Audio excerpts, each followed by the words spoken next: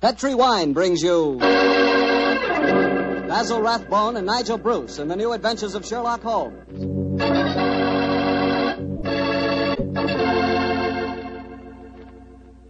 The Petri family, the family that took time to bring you good wine, invites you to listen to Dr. Watson tell us another exciting adventure he shared with his old friend, that master detective, Sherlock Holmes. And if you will, I hope you'll listen to me for a second, because I want to tell you about a wine that can make waiting for dinner a pleasure. The wine is Petri California Sherry. Any evening, well, let's say tomorrow evening, right before dinner, pour yourself a glass of Petri Sherry. Just look at it. It's clear as crystal and a wonderful deep amber color. One sure sign of a good sherry. And if you need further proof of just how good Petri Sherry really is, taste it. What wine? That Petri Sherry has a flavor that you know comes right from the heart of the grape. And if you like your sherry dry rather than sweet, you'll really like Petri Pale Dry Sherry. There's no doubt about it. Petri Sherry is one of the most delicious before-dinner wines in this swell country of ours. Oh, and say, when you serve Petri Sherry, serve it proudly, because those letters, P-E-T-R-I, on the bottle, spell the proudest name in the history of American wine.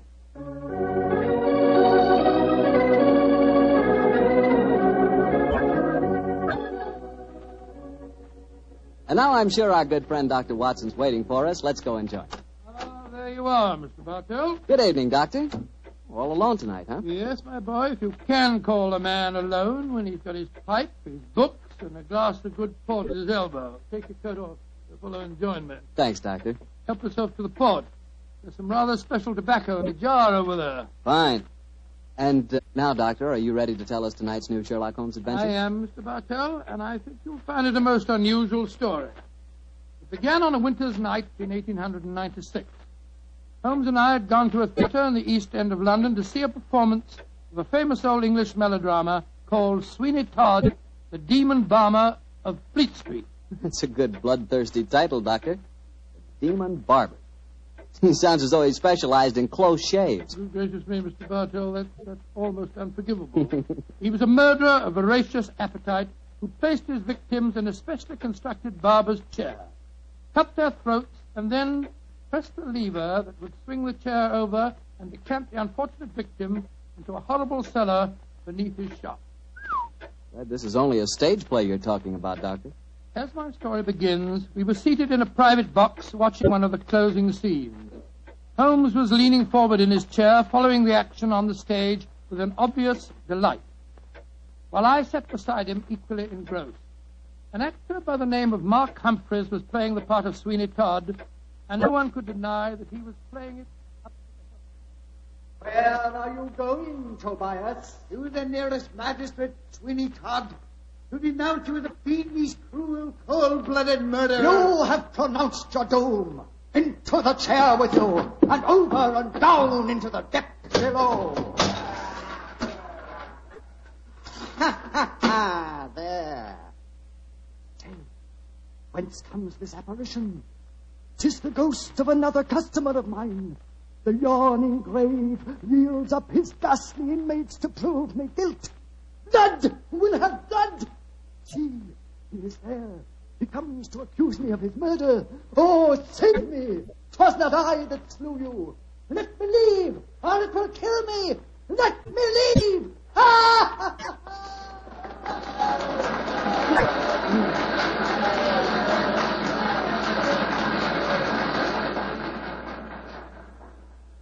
Oh, upon my soul, Holmes, that fellow Mark Humphreys is the most florid actor that I've ever seen on a stage. I find him enchanting, Watson. It seems to me he's really caught the flavor of this murderous monster piece. After all, a restrained performance of a Barber Sweeney Todd would be unthinkable. Yes, I suppose it would. But I must say his makeup seems rather overdone. No barber would wear such an enormous beard. It would be most impractical. Probably get in the customers' faces. By the way, I noticed from the program that Mark Humphreys, as well as being the principal actor, is also the owner of the company. Yes, the current trend toward the actor-manager is a healthy sign, I think. Come in.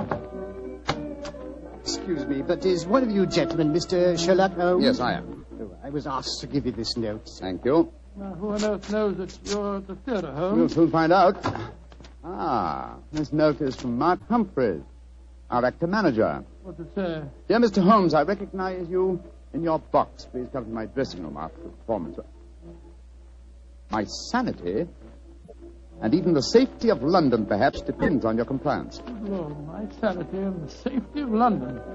I wonder what on earth you mean. That, my dear fellow, we can only discover by going backstage to meet him. As it is, the curtain's going up in the last scene I see. For a little longer, we must possess our souls in patience.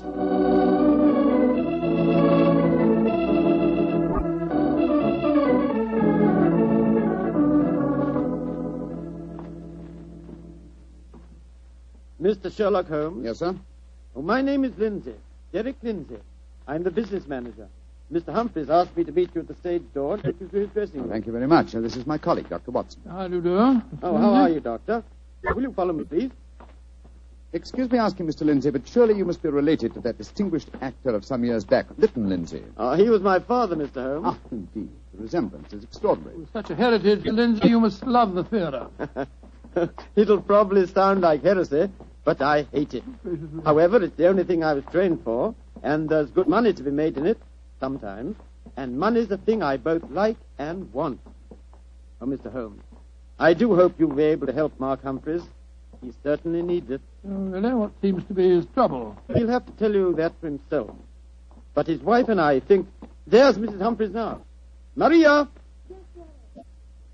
Maria, this is Mr. Sherlock Holmes and Dr. Watson. Mrs. Mark Humphreys. How do you do? Oh, Mr. Holmes, I'm grateful that you're going to see Mark. He's in such a dreadful state. There have been times lately when Mr. Lindsay and I have been afraid he's going out of his mind, haven't we, dear? Indeed we have. We're both dreadfully worried about him. In that case, I hope I can be of service. Which is his dressing room? Number 1, next door to mine. Derek, I think it'll be better if Mr. Holmes and Dr. Watson go in alone. I'm sure Mark will sit more freely if we're not in the room. I think perhaps that is a good idea, Mrs. Humphreys. We'll see you later on. Come on, Carl. That's all.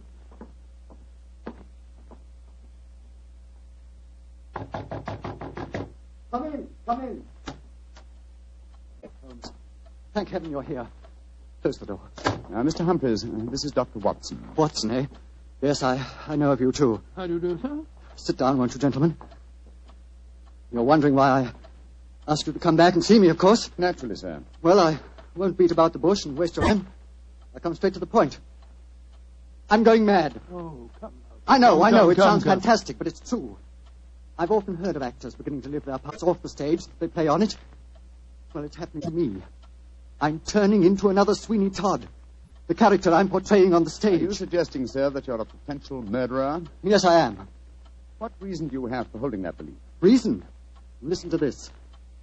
3 times in the past week, I've wakened in the morning to find my boots covered with mud and my razor stained with blood. Good God. You've had no recollection of any untoward events during the night? None. Have you ever been addicted to the unfortunate habit of sleepwalking, sir? Not to my knowledge, Doctor. And if I had been, surely my wife would have told me about Your it. wife? Where do you live, Mr. Humphreys? We have a flat here above the theatre. Above the theatre, eh? And Mr. Humphreys, you say that on 3 separate occasions on wakening in the morning, you have found a blood-stained razor and mud-covered boots. Can you show us this proof? No, I can't. I was always so frightened that my wife would see that I cleaned them before she had the opportunity of finding them. It is, sir. They would have been very valuable clues in a case like I this. couldn't risk my wife seeing evidence like that. Doctor, she'd know the truth. But at night times, while she's asleep, some devilish, unconscious urge has overcome me. An urge that causes me to prowl the streets of London. Razor in hand, looking for a victim. Mr. Holmes, you've got to help me. I'm certain that without knowing it, I've been committing murder, and if you don't help me, I'll go on and on. Mr. Humphreys, please. I'll undertake the case. It's a very unique assignment. In effect, I'm being engaged by a possible murderer to prove him guilty.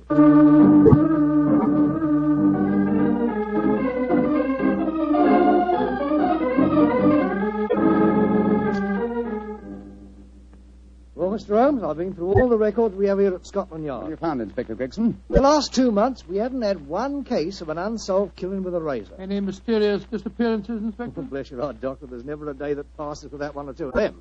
Here's a list of them, Mr. Holmes, if it's any use to you. Thanks. Come on, Watson. In the morning, we can go back to the theatre and set our friend's mind. Obliged to you, Gregson. Glad to be of service, Mr. Holmes.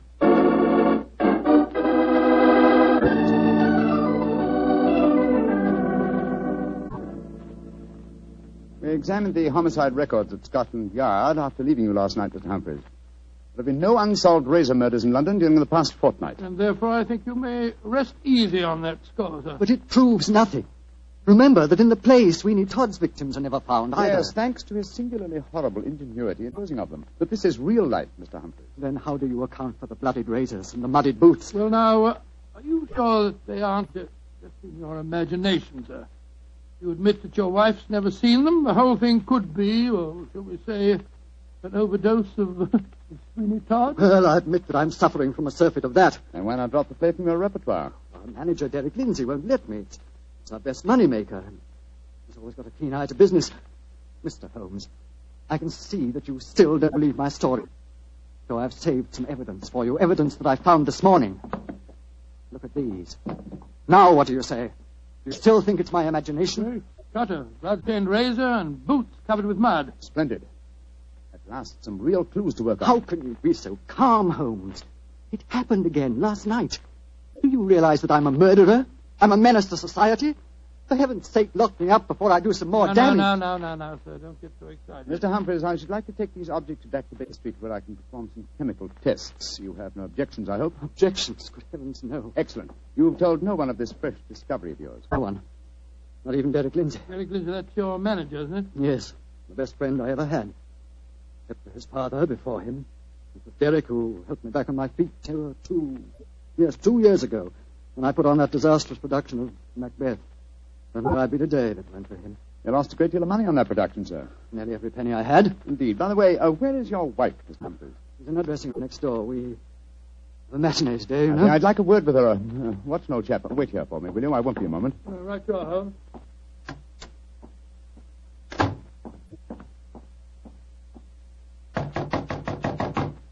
Who is it? Sherlock Holmes.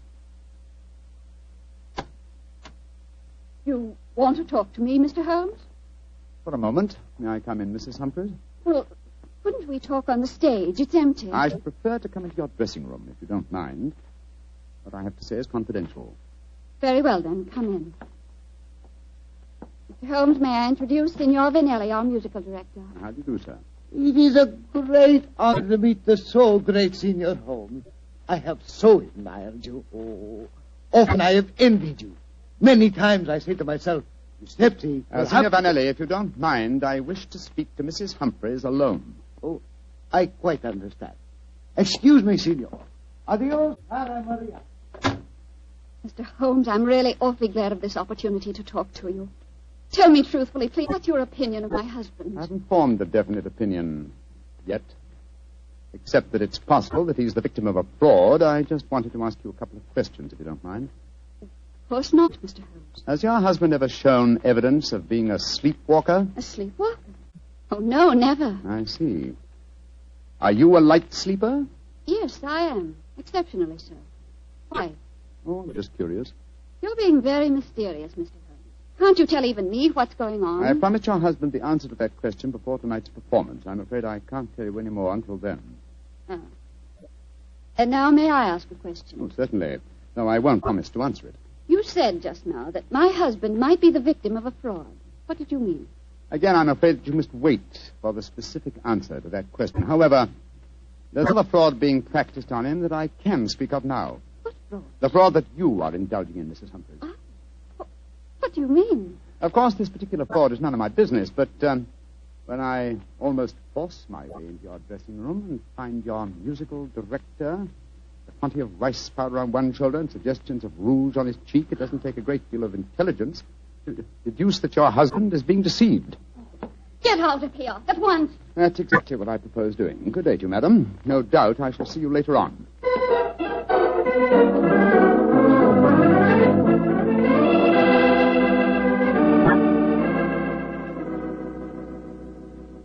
Well, Holmes, what does the microscope tell you about the mud on the boots and the blood stains on the razor? Drawn a blank on the mud, old chap. It's an extremely common type that is found in most parts of London. And the blood? I'm examining that now. This is as strange a case as ever I remember, Holmes. Here you are trying to prove a man innocent when he insists that he's guilty. By George, Watson! Here's the answer. What? This blood is definitely not human blood. It's probably canine. Now, a Sweeney Todd madness would hardly drive its victim to kill dogs. Therefore, it's obvious that Mark Humphreys is the victim of a devilish plot. And he's not a murderer. No, come on, old fellow. Let's go to the theater at once and give him the good news.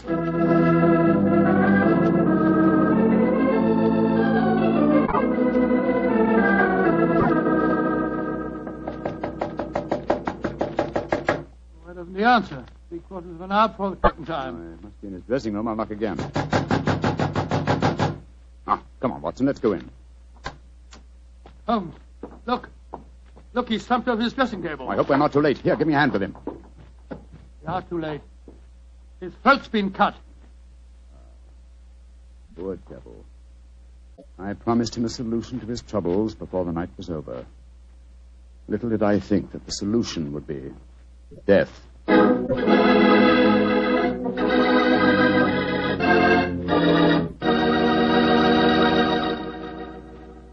We'll hear the rest of Dr. Watson's story in just a second, so I'm going to ask you if you're one of those people who just eats to live, or whether you really enjoy good food. If you love good eating, you've just got to know about Petri wine. Petri wine makes good food taste wonderful. For instance, if you're having steak or a roast or any meat or meat dish, you'll love it served with Petri California Burgundy. Petri Burgundy is the last word in delicious red wine. Now, with chicken or fish, you can't beat the delicate Petri California Sauterne, a really extraordinary white wine. Just to make sure you don't miss either Petri wine, don't buy one, buy two. Buy both Petri Burgundy and Petri Sauterne. They're both swell because they're both Petri. Well, Dr. Watson, what happened next? Well, Till, I think I'll pick up the story exactly where I left off. Holmes and I were standing in Mark Humphrey's dressing room, looking with horror at the flashed throat of the actor manager. There was a bitter, self-accusing note in Holmes's voice. I promised him a solution to his troubles before tonight was over. Little did I think that solution would be death. This worry over his supposed madness caused him to commit suicide. Suicide? Rubbish, old fellow. It's murder. Look at the razor clutched in his hand. Undoubtedly placed there by the murderer before rigor mortis had the chance to set in. In any case, scrutinize the wound. Does that look as if it had been done by the hand of a suicide? Well, I don't see why not. Look closer, old chap. The depth of the wound is even, whereas a suicide cut always wavers towards the end. No, this is murder, Watson, and I think I know who did it. But I have little evidence. I must lay a trap. What kind of a trap, Holmes? I haven't time to tell you now, old fellow. Every moment counts. Off with you to Scotland Yard and get Inspector Gregson. Bring him back here as fast as you can. Right you are. And Watson. Yes? Tell absolutely no one except Gregson of Mark Humphrey's death. And say that he's still alive and well and that his problems are solved. It's the performance of the play. Don't you worry about that, old chap. Off with you to Scotland Yard.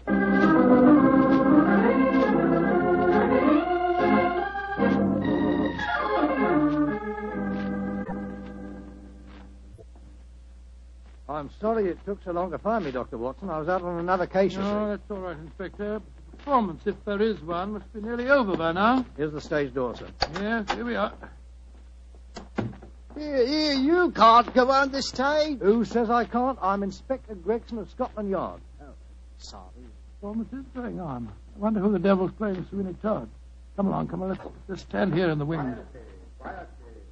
It is only the wind whistling through this cellar. But this is impossible. There's Mark Humphreys on the stage. I saw him with his throat cut. I don't believe in ghosts, Doctor. Great heavens, it's Holmes. Something like that. Who's this? It's you, Mrs. Barber. Somebody seems to cut your throat. What a pity. No more fines. Tell Sweeney Todd who cut your throat, dearie, and you'll cut their throats, too. He'll revenge you while you burn down there in hell, dearie. He'll revenge you.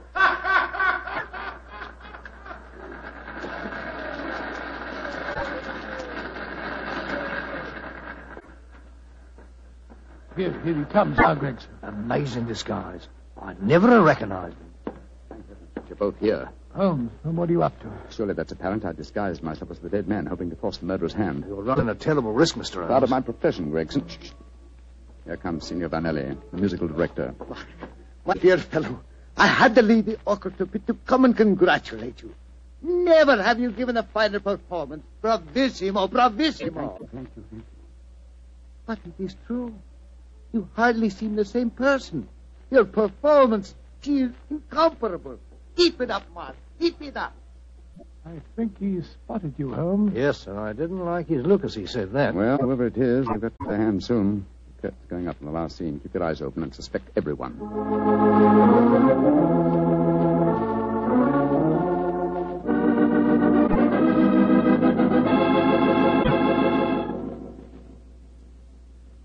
Look, my lord, Judge.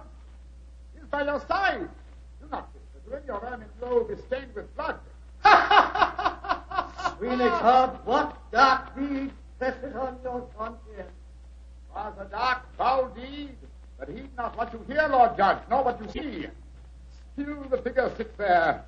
I hear it come to this. It is useless to deny my guilt. The very dead rise from their settlements to prove Sweeney Todd a murderer.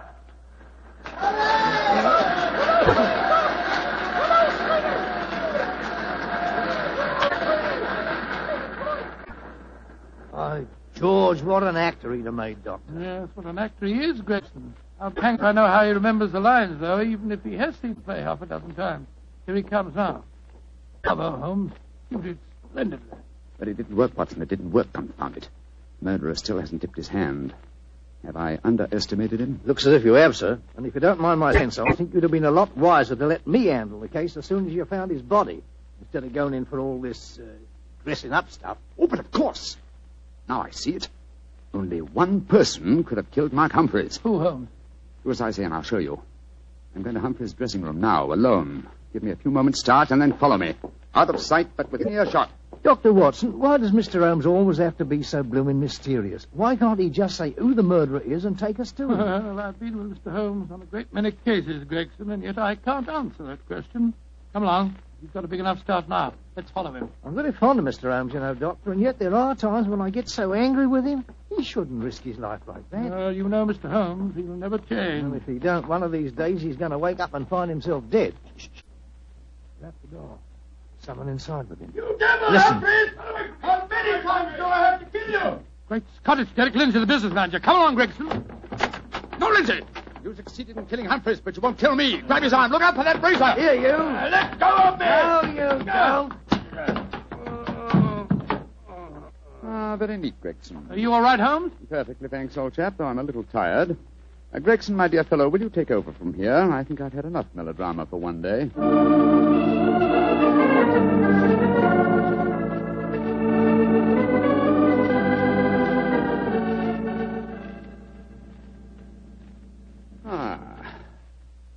How pleasant, Watson, to be back at Baker Street again. A crackling fire, my dressing gown, and your company combined to make a soothing ending to a somewhat violent day. It's been a most unusual case, Holmes. I still don't entirely understand it. The original plot, of course, was to try and drive Mark Humphreys mad by making him think that he was a murderer. That accounts for the boots and the blood-stained razor. Precisely, my dear fellow. And the killer, having conditioned his victim by this trickery, then murdered him, trying to make it appear a suicide. Now, who had a motive? 3 people. Mrs. Humphreys, her lover, Signor Vanelli, and Derek Lindsay. I must say that I suspected the wife. Well, so did I for a while, and yet it was illogical. She knew, and we may therefore presume that her lover knew, that I was suspicious of her. And she must have known that you promised her husband a solution to his troubles before the night was out. It seems highly improbable that she or Signor Vanelli would have faked his suicide at that point. Quite right, my dear fellow. So I investigated Derek Lindsay's affairs, and I found that what Humphreys had referred to as the kindly act of a friend in helping him back onto his feet was in reality the mortgaging of his entire theatrical effects. Lindsay stood to inherit the theatre on Humphrey's death. Therefore, I was convinced that he was the killer. And then, after he'd murdered him, he saw what he thought to be Mark Humphreys on the stage. Ah, that's where I was slow and stupid, old chap. I couldn't imagine what motive gave the cold, clear nerve to suppress all reactions when he saw his supposed victim revived on the stage. Only at that moment did I realize. And what was the motive that made him hold his hand? The characteristic that ruled his life, Watson. Avarice. A morbid love of money. You see, if he'd attacked me during the performance, he'd have had to refund the money to the audience. His greed conquered all other passions. It made him wait until the performance was finished before he attempted my life. You know, Holmes, now that the case is solved, I'll tell you something in confidence. Please do, old fellow. What is At it? the end of the play tonight, I was afraid that you'd made a mistake, that you'd slipped up on the case. Gregson thought so, too. And I, Watson, will tell you something in confidence. Oh, what is it? There were 3 of us that felt the same way. Well, now you're being modest, Holmes. Oh, I assure you I'm not, my dear chap.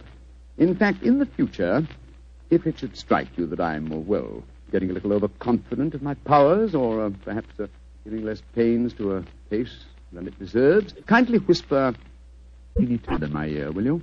I shall be infinitely obliged to you.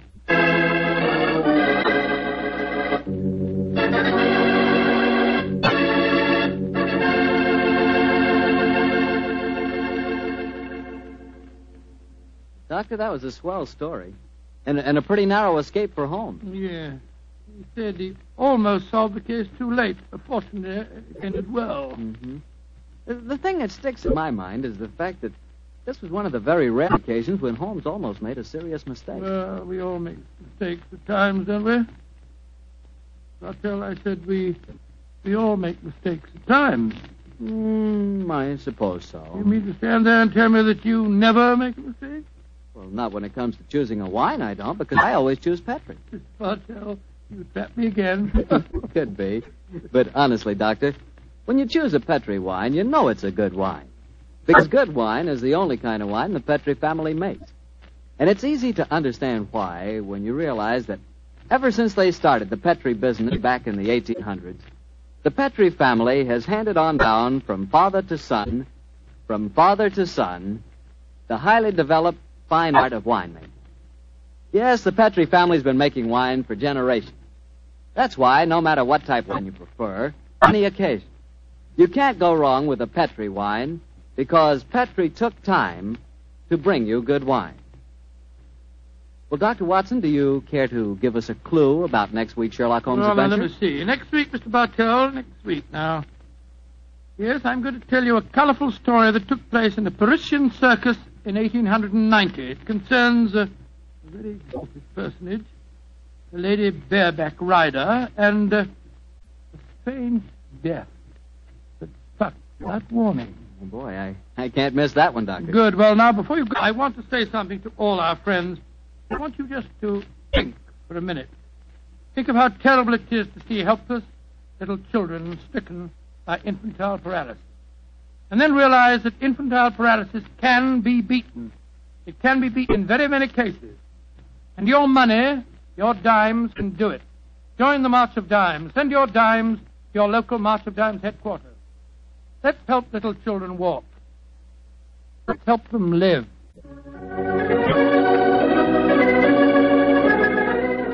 Tonight's Sherlock Holmes adventure was written by Dennis Green and Anthony Boucher and was suggested by an incident in this Arthur Conan Doyle story, The Yellow Face. Music is by Dean Fossler. Mr. Rathbone appears through the courtesy of Metro-Goldwyn-Mayer, and Mr. Bruce through the courtesy of Universal Pictures, where they are now starring in the Sherlock Holmes series.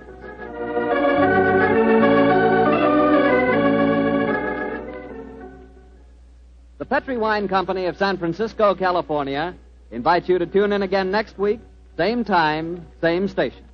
Sherlock Holmes comes to you from our Hollywood studio.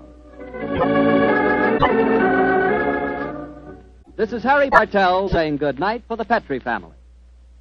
For a solid hour of exciting mystery dramas, listen every Monday on most of these same stations at 8 o'clock to Michael Shayne, followed immediately by Sherlock Holmes. This is the Mutual Broadcasting System.